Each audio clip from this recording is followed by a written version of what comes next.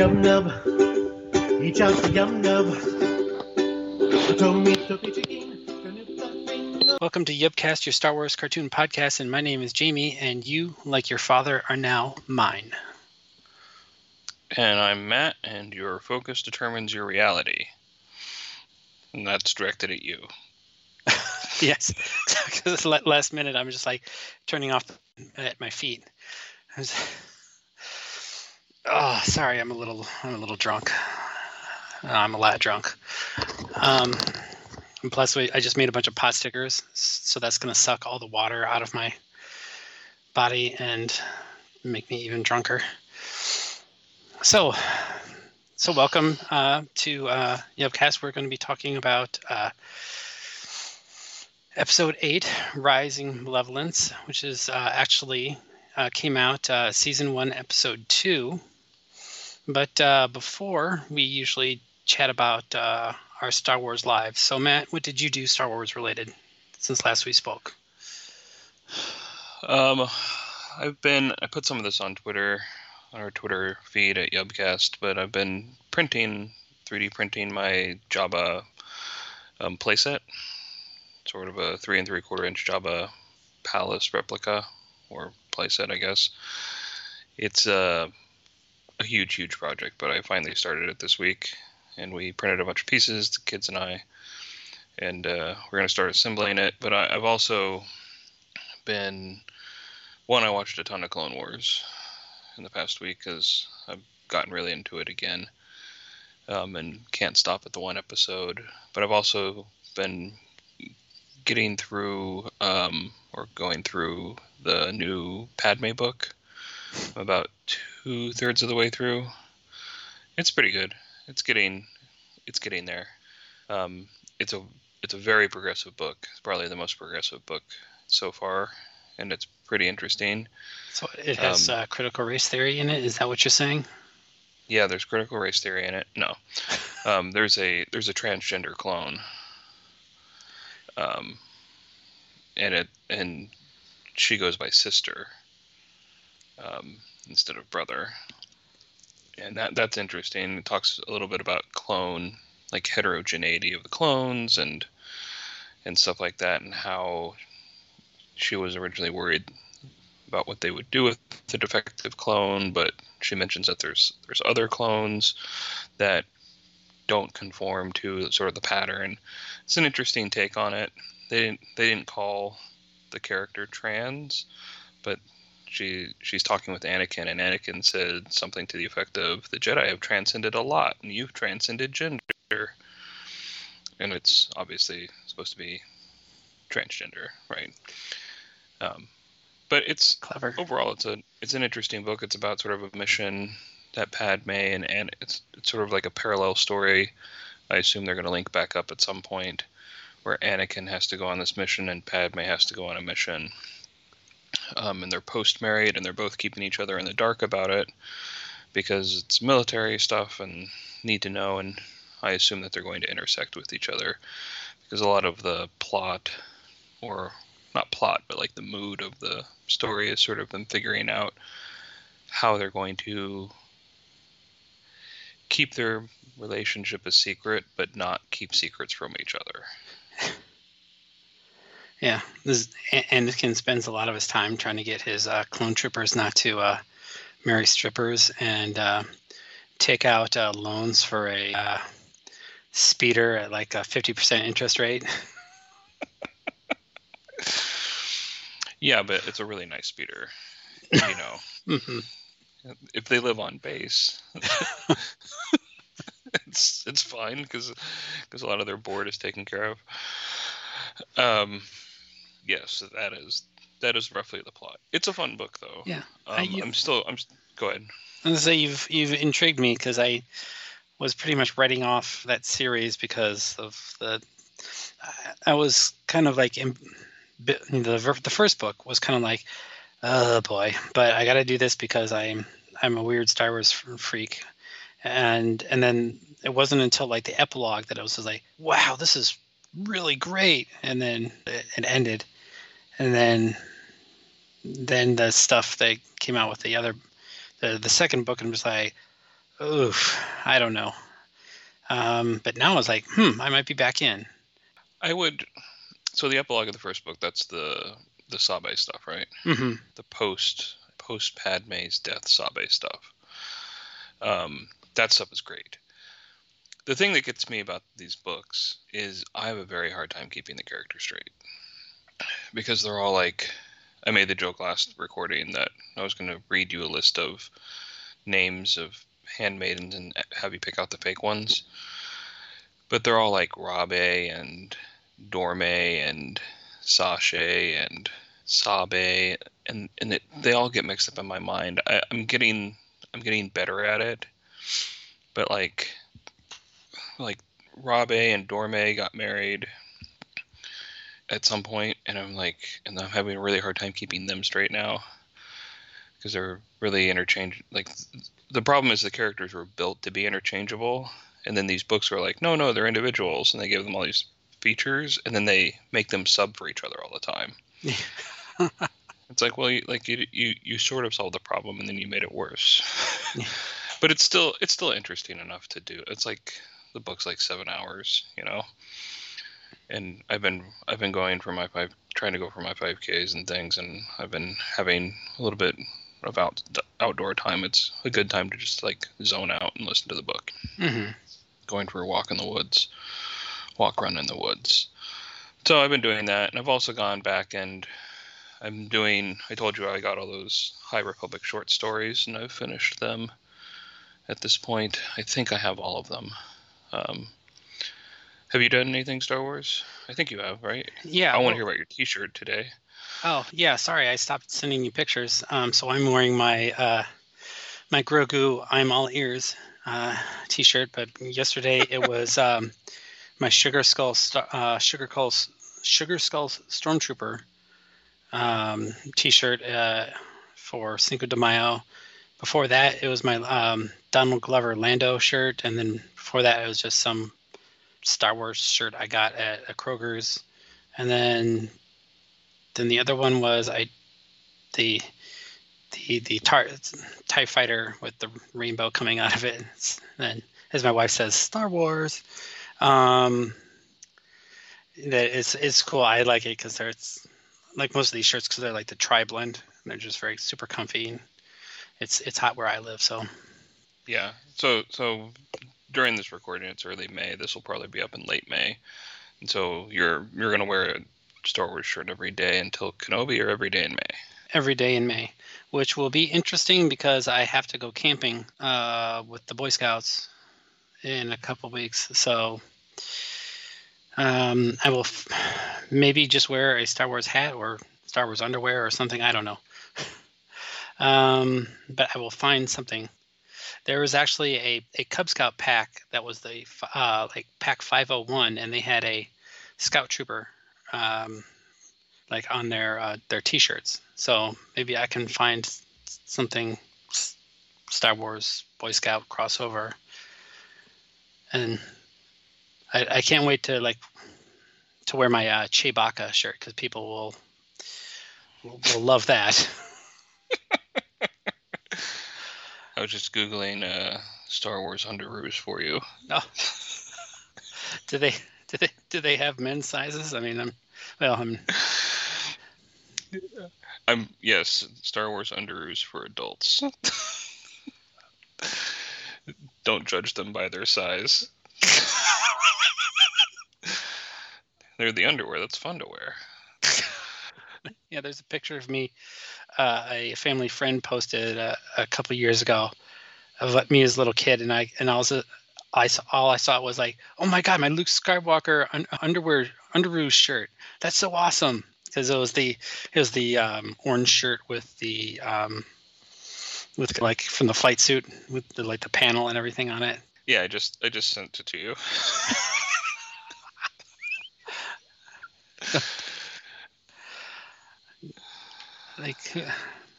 I work with a bunch of weirdos, so that's exactly it.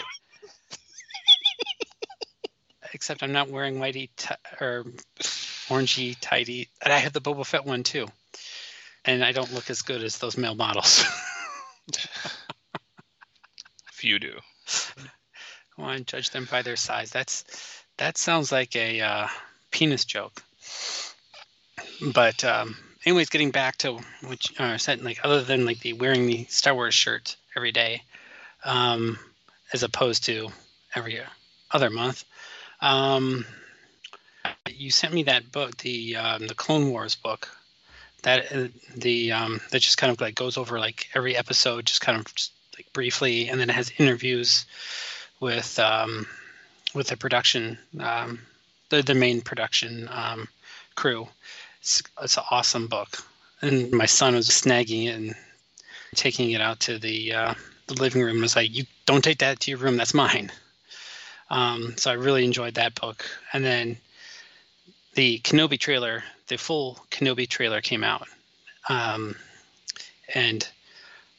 holy cow, it is everything that I wanted it to be. Owen Lars dunking on Obi-Wan. Just the I guess her name is Reva, or the third sister. She's just they're pretty much like setting it up as like you can't escape him. It's like saying like Vader is coming, making it sound like Vader is like this inevitable force that's going to fuck you up, so you can't escape him. That's really cool. Kind of gives me like the Terminator vibes, where like Kyle Reese is just like where he tells the cops, is like you can't reason with it, you can't bargain with it. It doesn't feel pity or remorse. It's just that kind of thing that just kind of gives me the chills. Oh my God, he is like some sort of non-giving up school guy. Yeah, the trailer, once again, this is going to come out way after the trailer has aired, because it just aired a couple days ago. But I'm looking forward to Kenobi. And you're going to be in the fucking woods. You're going to be in some goddamn desert when this comes out, aren't you? Well, for like the third episode it will be, but apparently they get good reception from my cell phone carrier, so we'll see. All right. Save your data then. Yeah. The trailer got me even more excited for it. I think the Grand Inquisitor looks fine. And I just want to know the plot. And they included that line of Owen dunking on Obi-Wan, and Obi-Wan just looking like a little defeated and crushed by it. It's like one of those moments where you're having an argument with someone and they like pull out that trump card on you. Yeah, and you're just kind of like, oh yeah, yeah, you're right. Shit. Yeah, and it's like, oh, that's right. I brought a knife to a gunfight. I don't know. Yeah. I'm super excited. Yeah, I can't wait to get into it. There's like Forlom I saw in the trailer. There's at least 3 Inquisitors, including the Grand Inquisitor. No, wait, Grand Inquisitor, the 5th brother, 3rd sister, and then there's an unknown one whose face is colored a lot like Barris's. Yeah, it could be. That would be amazing. A good Clone Wars tie-in would be incredible. Obviously, we've talked a lot about what happened to Barris. I mean, not what happened, that we want to know what happened. And I keep thinking she's going to show up as an Inquisitor, but who knows? Mm-hmm. But she's definitely missing in like the canon at least. We know her sort of Ventress arc, where she poses as Ventress and frames Ahsoka and everything, and that's pretty much the last we see of her in canon. And so I really want to know what happens to her. And I think isn't there an Inquisitor that has like a half robotic head too in the teaser? I don't know. There's a lot of Inquisitors. That's the one that like she's like, you only see her face, and the rest of it is all like covered in like some sort of hood, whether it's like robotic or just some sort of like wetsuit looking thing. I don't know, but I'm super stoked. And then seeing like is Kumail Nanjiani, is he Kitster? These are the questions inquiring minds want to know. I hadn't even thought of that. Jesus, give Kitster an arc. Wow. That's a really interesting idea. Kumail Nanjiani tweeted the other day after the trailer came out.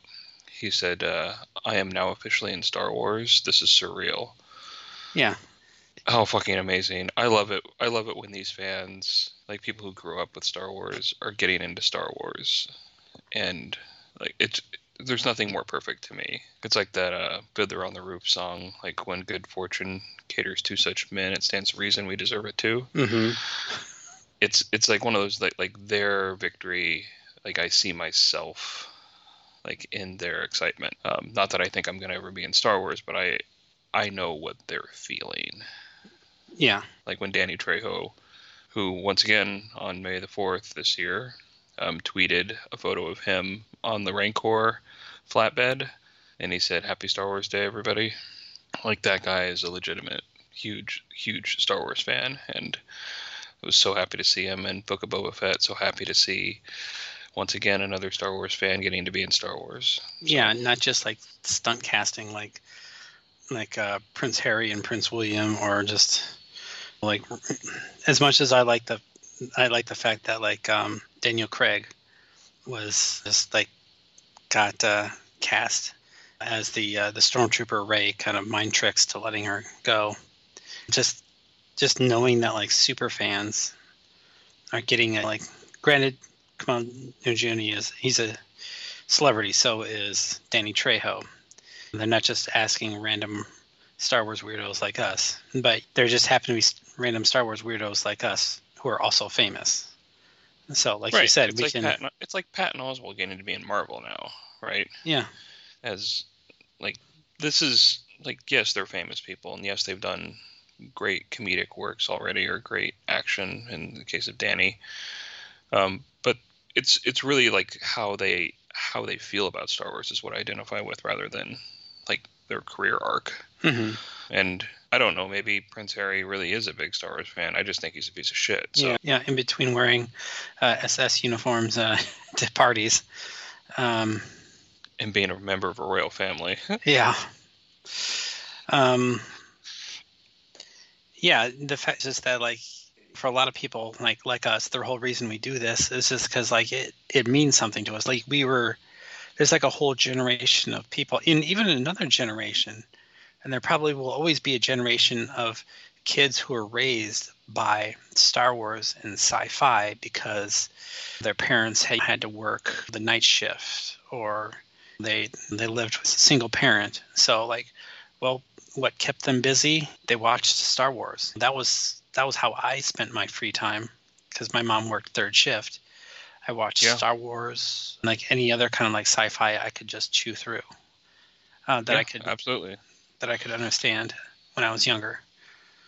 And so it means the world to me. And just knowing that like somebody like me can get that chance, even if it's just a small role, that is just that's just great. And that's our hope. That's the end goal of Yubcast, is that we'll be cast as random person like Guillermo from the Jimmy Kimmel Show, where he's like if you zoom in to the Guardians of the Galaxy 2, you can just see a speck. That's him. If I could be that speck in a Star Wars movie, I could die a happy man. I would take a likeness in a comic. All right, we've been rambling on a little bit. Do you want to move on to the show? All right. If we must, we must. We must. As Jamie said earlier, today we are going to review Season 1, Episode 2, Rising Malevolence, which is the next episode in the in-canon order. Originally aired on October 3rd, 2008. Jamie's going to do the plot summary this week, as it is his turn, but I thought beforehand, because this is a Plo Koon-heavy episode, it would be fun to go through some Plo Koon facts at the top. And these are facts about the character development and facts about the character in both canon and Legends materials. You ready? Go for it. All right, so I just have a list of facts. You have not read these yet, right? Correct. All right, so in Legends, these are things that I found interesting about Plo Koon when I was reading sort of Wikipedia and things. So in Legends, Plo Koon's master was named Master Tyvoka, and she is a female Wookiee. I really, really like Wookiee Jedis. There has to be a lot of singed fur. You'd think so. But I like Buryaga in the High Republic stuff, and then I like the kid Padawan. What's his name? I'm just looking at it. I forgot. Yeah, I forgot it too. Oh well. So Plo Koon. Moving on, Plo Koon. The name came from a nickname of an FX supervisor. He brought his baby to the set once, I think, on Phantom Menace, and his name was Nick Dudman. And he introduced the baby to George Lucas as Plo Koon, which was a nickname his family had given the baby for some reason. And George Lucas loved that nickname and changed Plo Koon to Plo Koon for the Jedi. That's cool. Yeah, so good job, Nick. In Legends, again, there aren't a lot of Keldor in Star Wars, and Keldor is the name of his species. But in Legends, in a comic book, Plo Koon's niece became a Jedi as well, and she tried to turn to the dark side ahead of Anakin. That's a pretty cool arc. Yeah, so there's a couple of production things about Plo Koon. The original concept of Plo Koon, the character had a Japanese accent because he was partially based on Toshiro Mifune's character in The Seventh Samurai. But Dave Filoni didn't like that. Neither did George Lucas. He thought it was too disrespectful to Kurosawa to have such an obvious ripoff. And so they changed it. Yeah. Oh, it's the ripoff, not the racist caricature. Well, I think it probably was a little bit of column A, a little from column B. So Dave Filoni reworked Plo Koon to be more like Gandalf the White, this wise, calm, powerful character. So we're going to talk about this a little bit in the show, but we see that Commander Wolf, is one of Plo Koon's men. And he's the leader of the 104th Battalion. They call themselves the Wolf Pack, but in many materials they're called Plo's Bros. I've got a couple of more things here if we can keep going. Okay. Two cool things about Plo Koon. Plo Koon wears a mask. All Keldor do. And there's another Keldor in Resistance. He's one of the racers, and he also wears a similar mask. But did you ever look up what the mask does? I thought I would have guessed that it filters the air. So Keldors are from a planet with low oxygen, and so their biology has adapted to low oxygen. And the masks actually reduce the amount of air they can breathe, so they don't die of oxygen toxicity. That actually explains something. Yep. Yeah, it's pretty cool. And then the last little. You can say something? Yeah, but like, because it seems like their nose is like because the whole mask like covers their face, and then like they've got like these little tendril things coming out of their what look like ears, like that go into the mask. So it's like, is that essentially their nose as they breathe through these little tendril things coming out of their head? That's a good question. It's possible. It wouldn't be too far fetched, right? Yeah. And why the straws? Yeah. Does it? And what about the mask over the eyes? Yeah, I thought about that after I found this out, and I wasn't able to find a good explanation, but I assume it's like sunglasses. maybe they're really sensitive to light or something. Yeah, it's like those sunglasses that are just like they're not a lens. They're just like they look like blinds. Right. Except these ones are like dots. Too. Yeah, or like Big Trouble in Little China. There you go. All right, last little fact about Plo Koon, or background on Plo Koon. Plo Koon belonged to a Force-sensitive religion on his home planet called the Baron Du, because the Keldor are apparently a very Force-sensitive race, and they would use this to sort of predict natural disasters and things. But there was a sect within the Baron Dew that was a cult that worshipped the dead Sith Lord Darth Sion. I thought you would like that fact, so I threw it in there. That's cool. Darth Sion from KOTOR 2. Yeah, I love that character. He holds himself together just by pure will.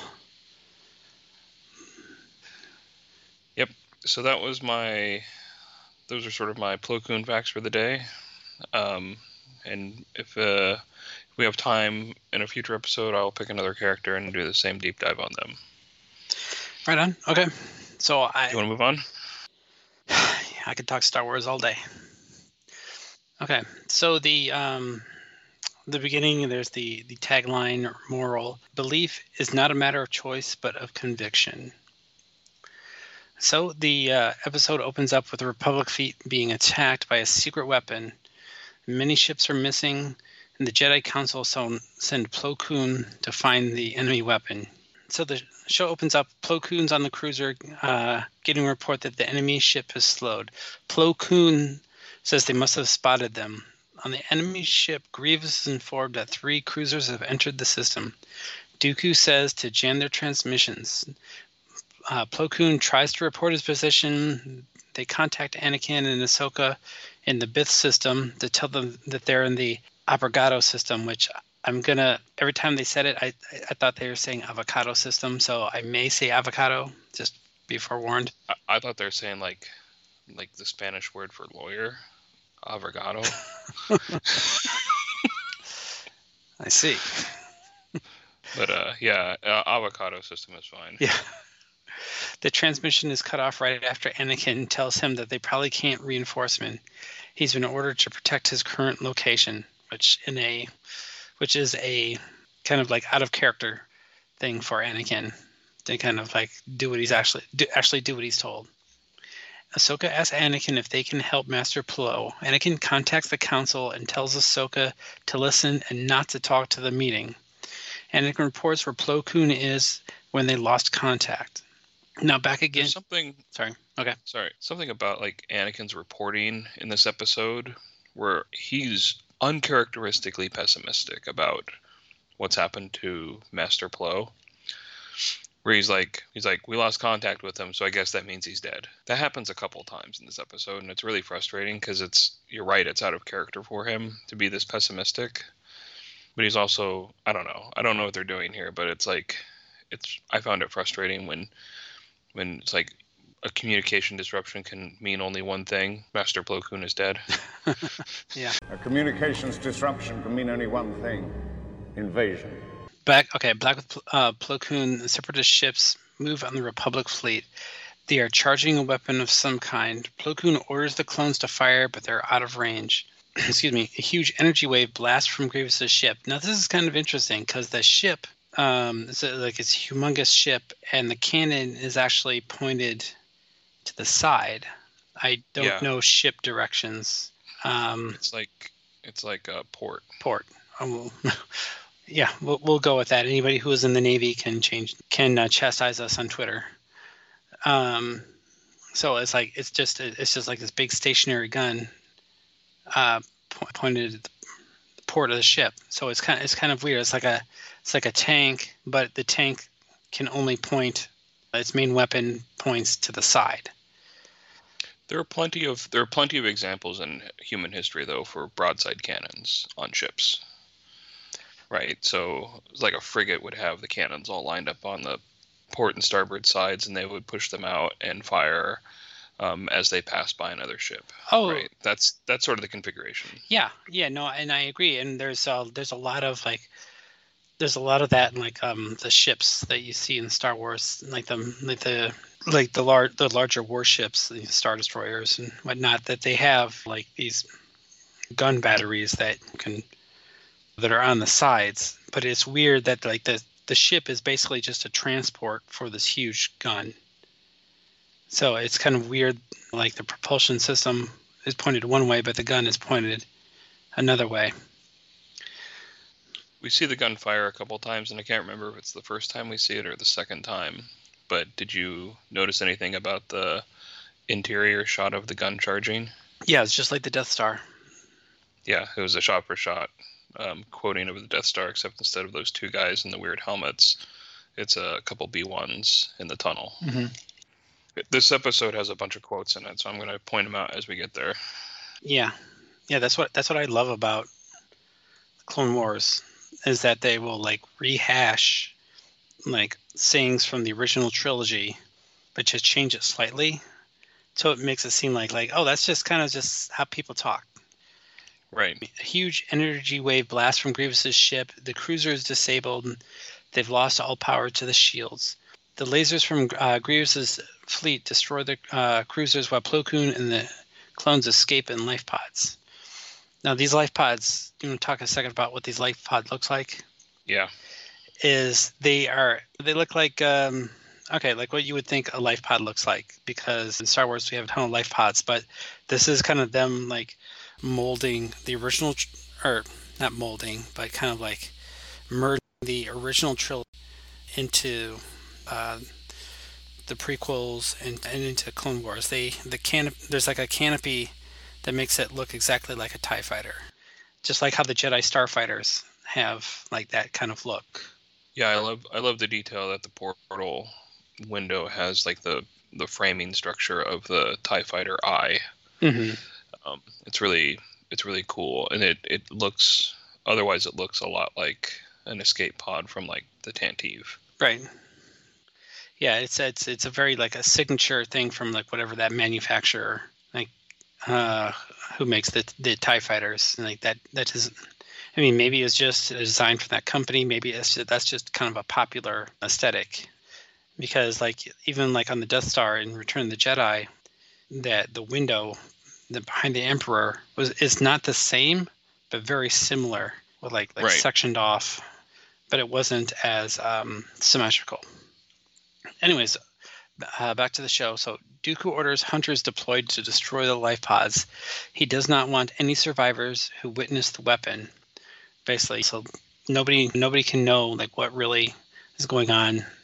Operational security. Nobody can know about this weapon, what it does. So back with Anakin. Anakin is reporting to the Jedi Council and Palpatine. He says that they lost contact with Plo Koon and his fleet, which probably means that they're destroyed like the others. He asks for permission to mount a rescue mission. Palpatine asks if there are any survivors. Obi-Wan confirms that there have been none. No. So back to the battle. Like on a life pod, Plo Koon is with 3 clones: Sinker, Boost, and Commander Wolf.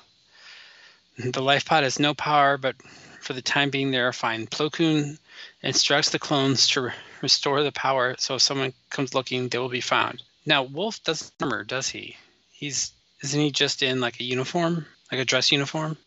He's listed as Commander Wolf in like all of the materials, but I don't know what his uniform is. Because his uniform is it's 2 clones in armor, and then 1 who's in kind of like the dress uniform. That's Wolf. But like his clone armor has like that wolf painted on the helmet, like the shirt that Dave Filoni wears. Right, and in this episode, the 2 clones who are armored, whatever their names are, Sinker and Boost, their helmets have smaller wolves on them. Right. So for whatever reason, he's not in his armor. He's in his dress uniform, filling out paperwork or something. Yeah, it was payday, and he had to approve everyone's time cards.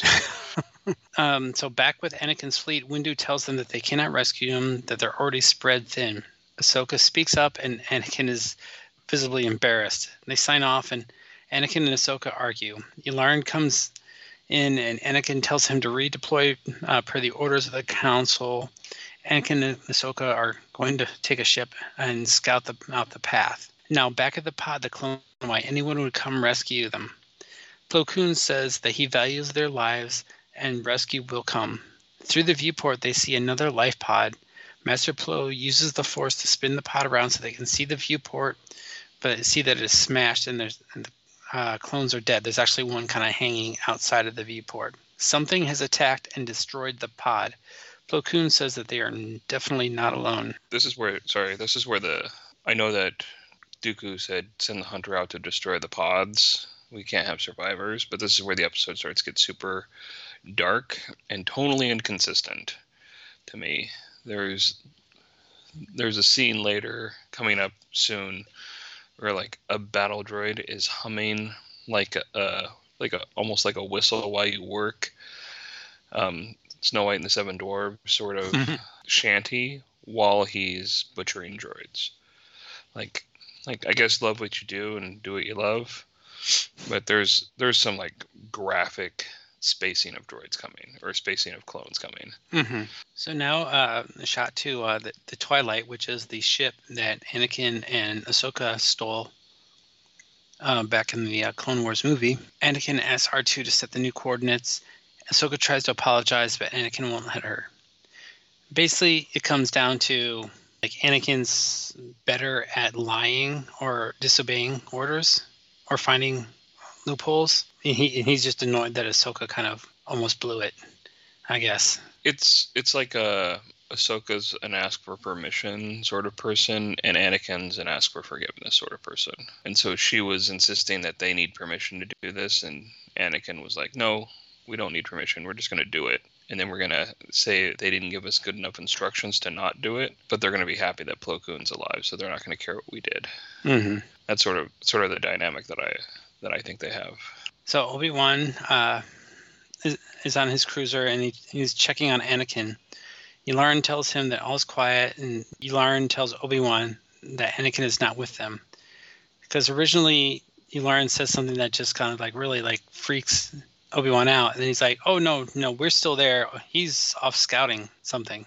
Typical Anakin, like what was the term in episode 2, like negotiations, like aggressive negotiations. Yeah, aggressive negotiations with a blaster. Yeah. So back at the pod, Sinker and Boost are trying to restore power. After some arguing, they restore the power, and over the radio they hear another pod reporting that they're under attack. And we see the exterior shot of the droid ship locking onto a pod, while some B-1 battle droids move to cut through the pod, and the clones are ejected into space. That's kind of brutal. You see this a little bit in the prequels, like episode 3 in the space battle above Coruscant.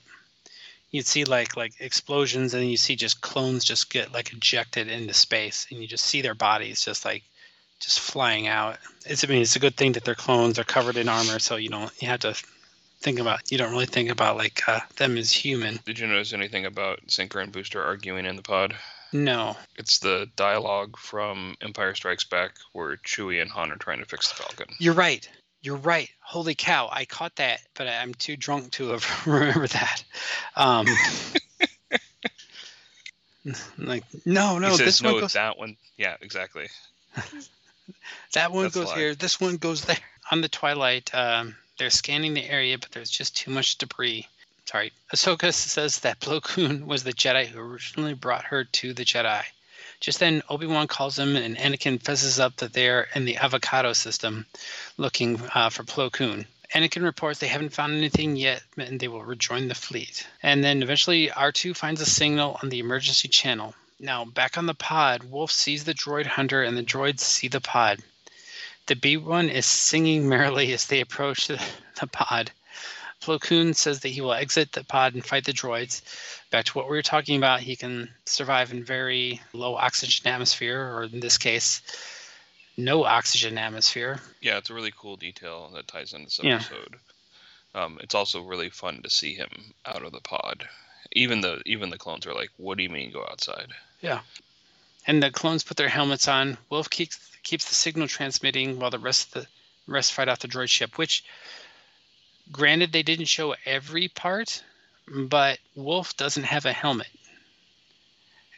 Is there like an airlock somewhere?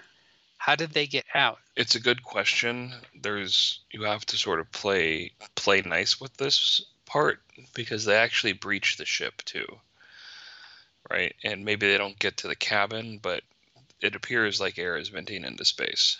Mm-hmm. If that's happening on a ship, you have not much time to live. Right. Well, it's Star Wars, different physics, different rules. And if anything, Last Jedi has shown us that you can survive briefly in space. The B-1 droids see Plo Koon outside the pod and they fight. Using the Force, Plo Koon pushes them away and the clones shoot at the droids. The droid ship starts to crush the pod, and then you see air vent from the pod. Just then, Ahsoka comes through on the radio. Plo Koon says to keep the radio alive. Now, the fight outside is going poorly. Plo Koon throws Sinker with the Force to the droid ship to flank them. They release the droid ship and destroy the debris field. What they do is like, granted, it's probably more just to keep the episode going, but it's just like the droid ship that they're using is just basically got like four claws, like at the 12 o'clock, 3 o'clock, 6 o'clock, and 9 o'clock. And it just grabs the pods and crushes them. Now, eventually Plo Koon cuts all the, say fingers or the clamps, and it drifts off. But why didn't he do that at the beginning? Yeah, I give this episode a lot of credit because I think you could probably have ended the episode here and just implied that they were rescued, but it actually has a lot more plot after this initial threat is removed, and it doesn't feel tacked on at all. It just feels like a continuation, like a logical continuation of the story. Mm-hmm. So now on the Malevolence, B1 droid reports that the pod hunter is no longer responding. Maybe some clones are putting up a resistance. Dooku says that they can't allow that. Once again, operational security, nobody can escape. Shoot to Coruscant, and the Jedi report to Palpatine that Anakin is searching the debris for survivors. Yoda says that Ahsoka and Anakin are twice the trouble, which they are. Palpatine calls Anakin and tells him to abandon the search for Plo Koon.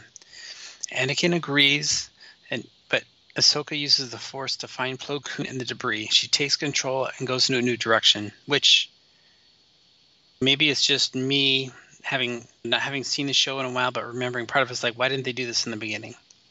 Once again, the Force kind of ends up being, it's just there when it serves the plot. I mean, pretty much, right? Yeah. It's forgivable. It's like another tool.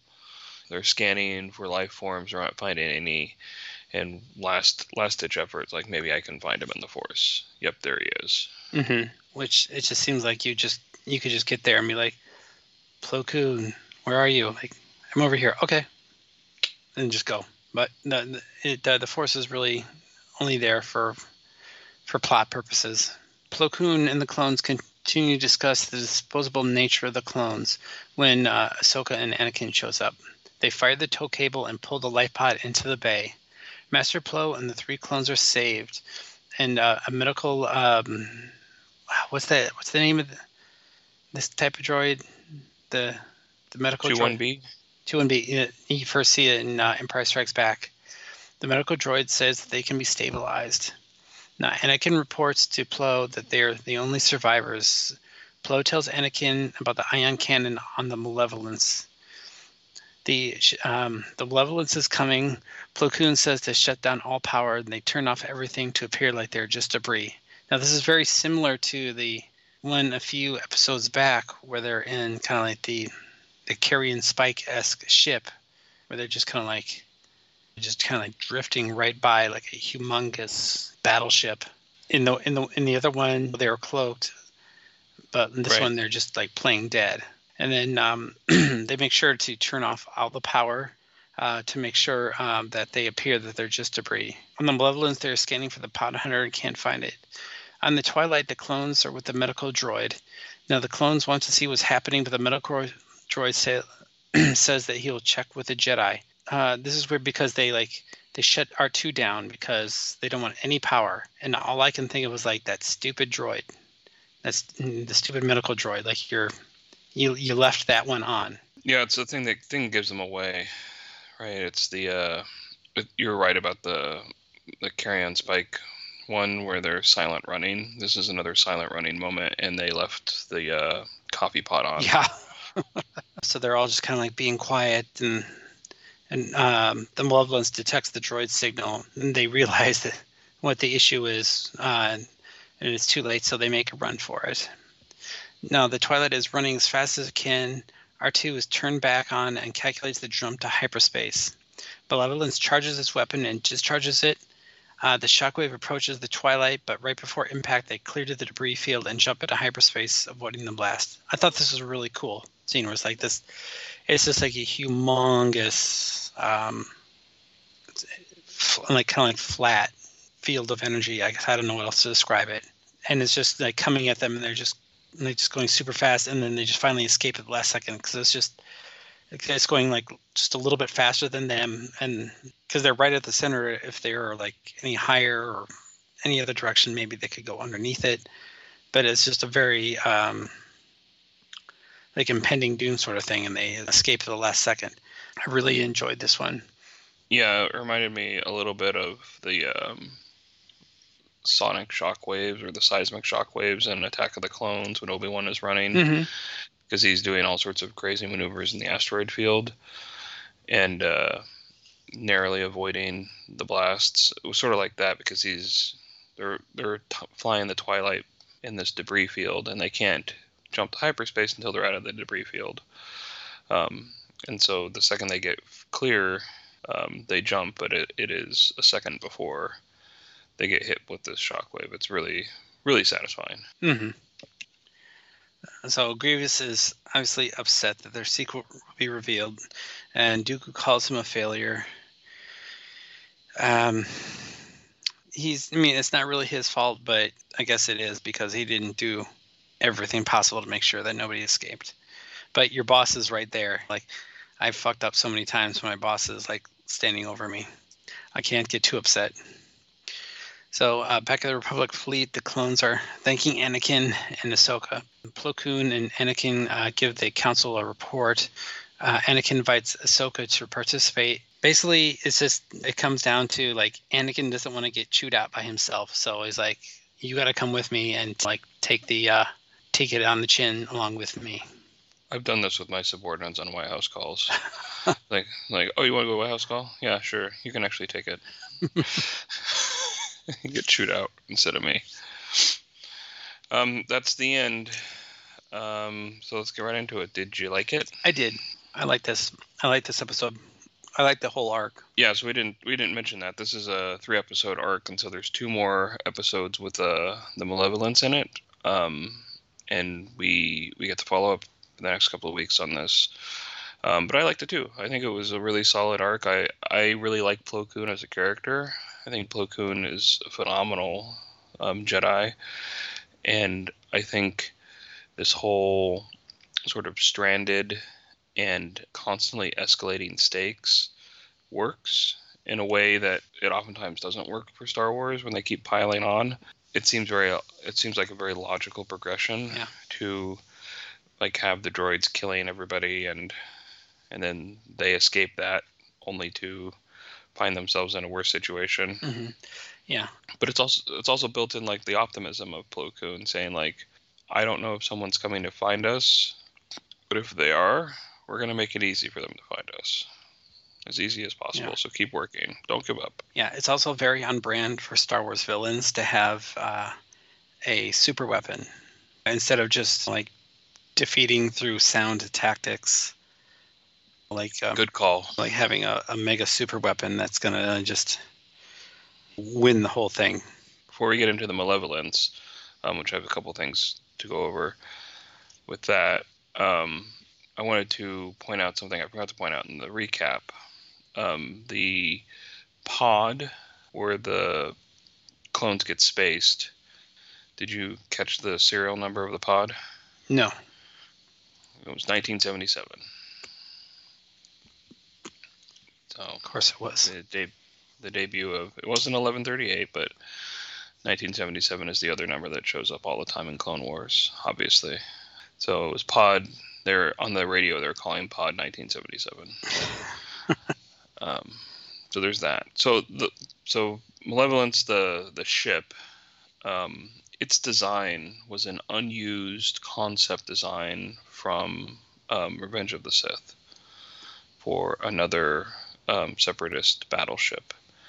And so I'm really glad that they went back and grabbed it because I really like the look of it. It sort of looks like a separatist ship that like Trench had, but it's got all that cool stuff on the side for or the broadside ion cannon. Mm-hmm.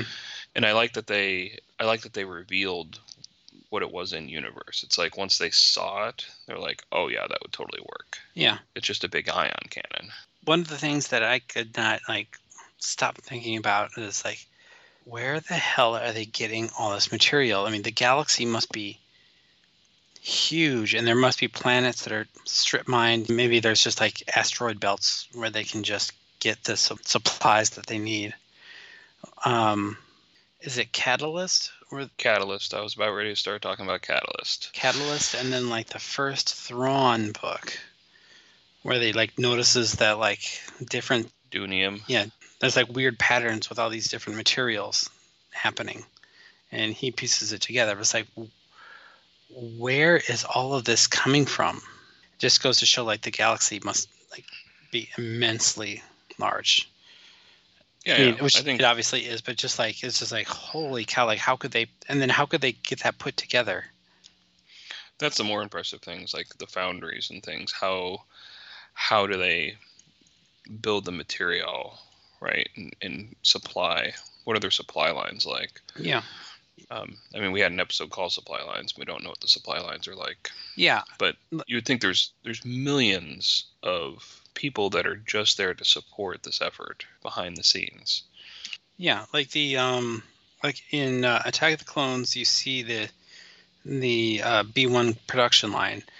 So it's kind of okay, yeah, I can see that. It just kind of reminds me of Model Ts. That the first production line or assembly lines that that Ford uses, but that a ship the size of the Malevolence, that would have to have a humongous. That would just be any of the ships. You'd have to have a humongous orbital space station that just builds ships. You see it a little bit in Star Trek. There's that kind of these dry docks, and they talk about shipyards and books stuff, but I don't remember actually seeing them in actual canon, in the movies or any of the TV shows. There's a shipyard in one of the video games that you attack. Do you know what? I know. I want to support this little drunken rant you're on. Do you know what the Kardashev scale is? You're a sci-fi guy. Maybe you've heard of this. It sounds familiar. So Kardashev was a physicist, and he basically had this. He was a Soviet astrophysicist, and he had this scale that he came up with, and he basically said there are three types of civilizations. A Type 1 civilization can harness the power from a planet. A Type 2 civilization can harness the power from a solar system, and a Type 3 civilization can harness the power from a galaxy. And he estimated what the wattage output of these things were, and of course they're just numbers so large you can't comprehend. And so people talk about the Kardashev scale for our society. It's how close are we? And we're a 0.4 or something, a 0.4 or 5. We're harvesting less than half of the available energy from our planet. The rest of it is just wasted. If you think about that from a Star Trek or a Star Wars point of view, they're in between 2 and 3 for sure. Mm-hmm. Right? You see structures like on The Mandalorian, the Ring City from season 3 or from Book of Boba Fett, or whatever that. Yeah, or Coruscant. Yeah, Coruscant. It's a perfect example. Imagine New York City encompass the entire planet, and then there's layers. These are structures that would be built by a greater than Type 1 society, right? These are things that are capturing a ton of energy from a solar system. So I really think Star Wars is their society is in between 2 and 3. They haven't harnessed the entire power of their galaxy, but they have harnessed the power of several stars. And I think this is something that we just can't comprehend. And if we use Kardashev as a estimation, they are 10 to the 20th times more advanced than us as far as energy utilization and resource utilization. I like the fact that I know people shit on Catalyst as being slow and boring, but I love James Luceno's writing and how methodical it is. And him going to resource depletion at a galactic scale actually gets me excited. That's like yeah, they're not a Type 3 society. They're not Kardashev Type 3. They're someplace around 2, like 2.5 maybe, where they sort of have control of the galaxy, but not really. It's just really fascinating to me, and I just love the idea of where that limitation is. And yeah, they can achieve wonderful things, and maybe there's a huge piece of willing suspension of disbelief there, that they can build these ships and have this technology and do it in secret. But the galaxy's a huge place, and they're a Type 2, Type 3 society. And so, yeah, they have resources that we can't fathom. Yeah, I mean, they've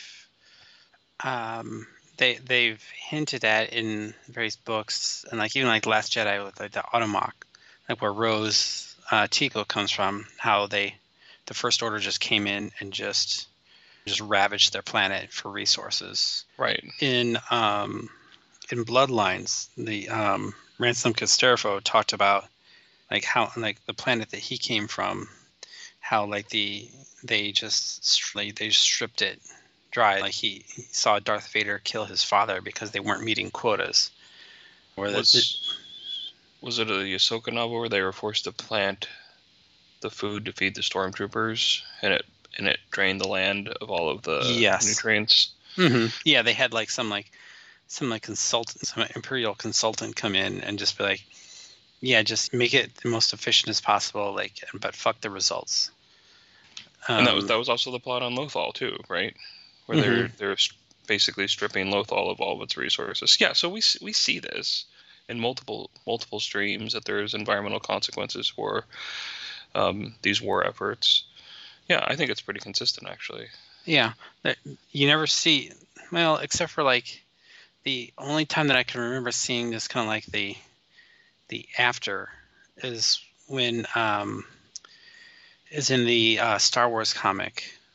And this is, I don't know if this really counts as like where they go to Scarif. Not Scarif, I'm sorry. They go to Jeddah. And, right. And Jeddah is like, if you're a Star Trek fan and you've seen Kronos, after the moon, I think it's a moon that hits impacts the planet, and it's just like it's broken. No, Kronos is their Chernobyl event. Right, so it's like a energy-producing moon that they have a industrial accident on, and that's Raxus. Damn it, I don't know what I'm talking about. Skip me. Yeah, but anyways, like they don't show it in Rogue One, but in the comics, it's cracked. Like just using the one reactor pretty much cracked the planet in half. It's literally a half. It's literally like a crescent moon now. Like Concord Dawn or whatever. Yeah. The Mandalorian, the whatever that's called. It's like a debris field with half a planet left. Mm-hmm. Yeah. Yeah, that's the sort of thing that I would actually be interested in seeing that, just seeing like what does a planet like that look like? I mean, there's just like nothing left. It's just but the stuff that they couldn't make use of. It's just kind of still like drifting in orbit, but it's been used up. Fucking like Starkiller Base is Ilum. Right. I was just thinking of the Hera novel. New Dawn. Scully. New Dawn with Skelly. Skelly or whatever, and that was where Vidian was going to blow up the moon to harvest the crystals in orbit. Right, because he thought that was faster. Yeah. So yeah, this is a reoccurring theme. So I think it's a good thing to point out, but I think they are addressing it in the canon material pretty thoroughly. Mm-hmm. Do you have any notes or comments about the production or anything? No, I don't. I don't have anything else for today. We're going to stay with this arc for a couple more weeks, and so we'll be able to talk about Malevolence, and I want to talk more about Grievous and Dooku's dynamics in the next episode. Do you want to go into the ranking? Okay. All right. So now's the time where we rank an episode. We rank episodes based on Star Wars characters. So a really great episode would be a Luke, Leia, Vader, Han, any like major original trilogy character. A bad episode would be an inconsequential or just absolutely horrible character. I'm thinking of the Rodian from episode 1. I don't know its name, but it was played by Warwick Davis. I think it was supposed to be Baby Greedo. It was him, Anakin, Kitster. So Matt, what do you rank this episode? It's tough. I really like this episode a lot, and I think it's hard to not just say it's Plo Koon. It is. I really like Plo Koon. And when I was reading about Plo Koon today, I just kept getting more and more excited about sort of what the promise of the prequels were back when we were like in high school and college. It's like, oh, we're gonna get a lot more Star Wars, and it's gonna get weird, right? We're gonna have all sorts of cool aliens, and Plo Koon was like right out in front, and we're getting to see him, and he really is like this Gandalf the White. Strong, quiet, calm, consistent leader, and I just love it. And so I think I'm just going to stick with Plo Koon for this one, and I'll get more creative next time. But Plo Koon for me, I love this episode. It's essential Star Wars to me.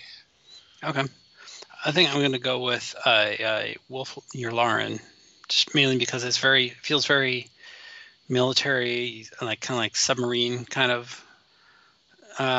Submarine movie kind of feel, because where they're just like they're like hiding in their ships or in the escape pod, and I like his character because he's like one of the many Republic officers who were then brought in as Imperials, who like we're introduced to them as Imperials, but we meet them earlier when they're just Republic officers, and he's one of the better ones. He's not like Tarkin. Tarkin seems to always be an asshole.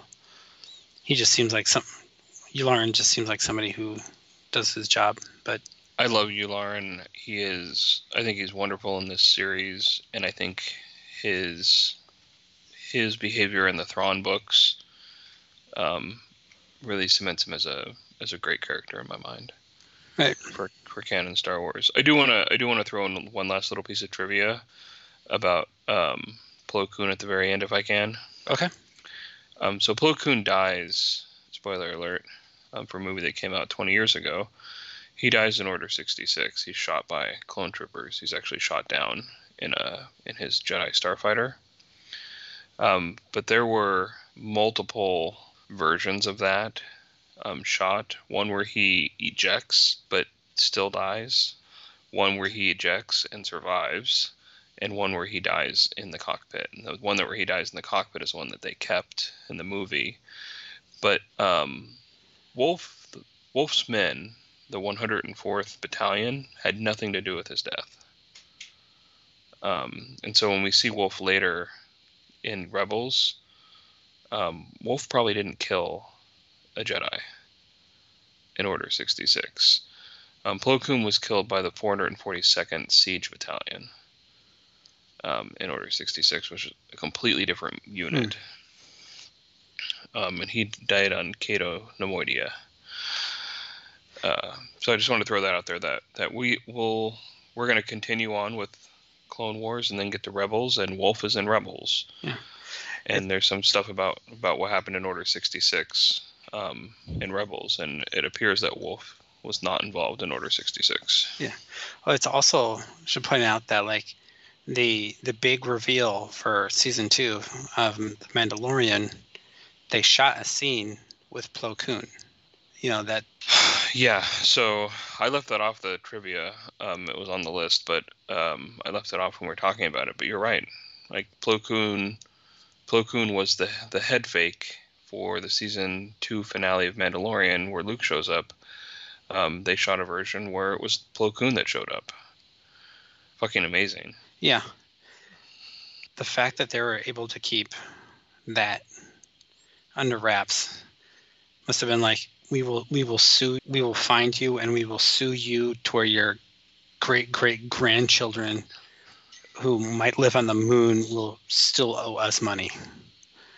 And they're like, yeah. You will never work in this town again.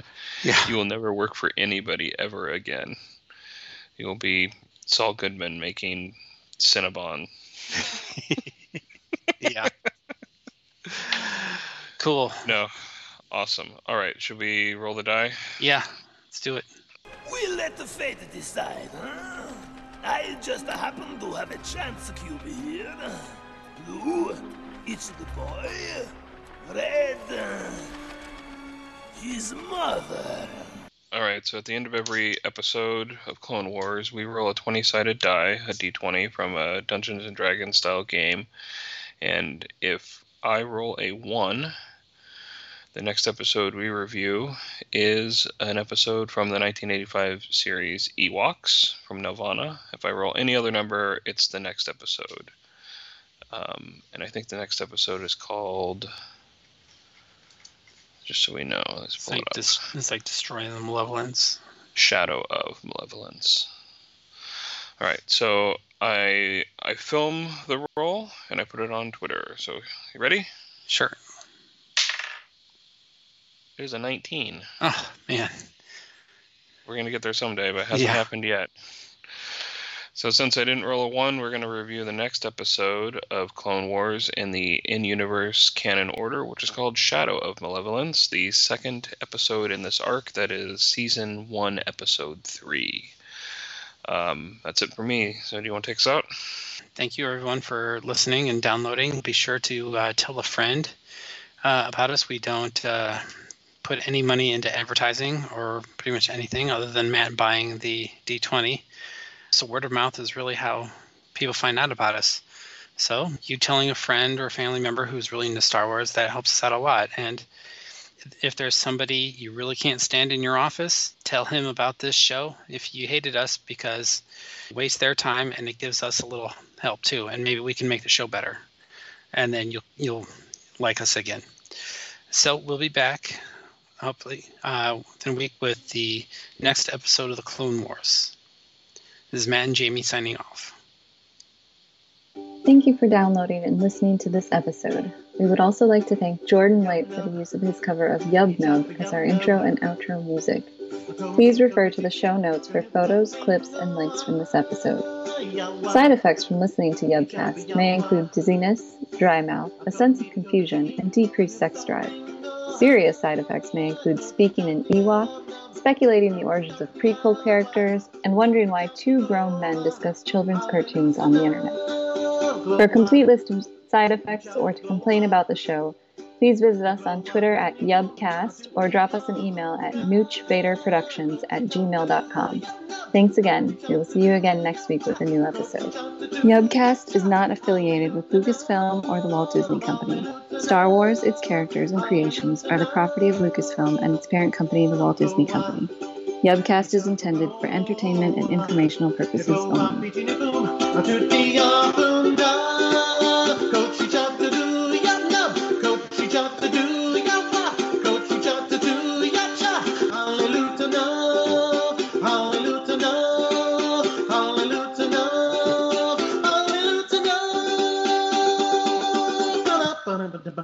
Dun, dun, dun, dun, dun, dun, dun, dun, dun, dun, dun, dun.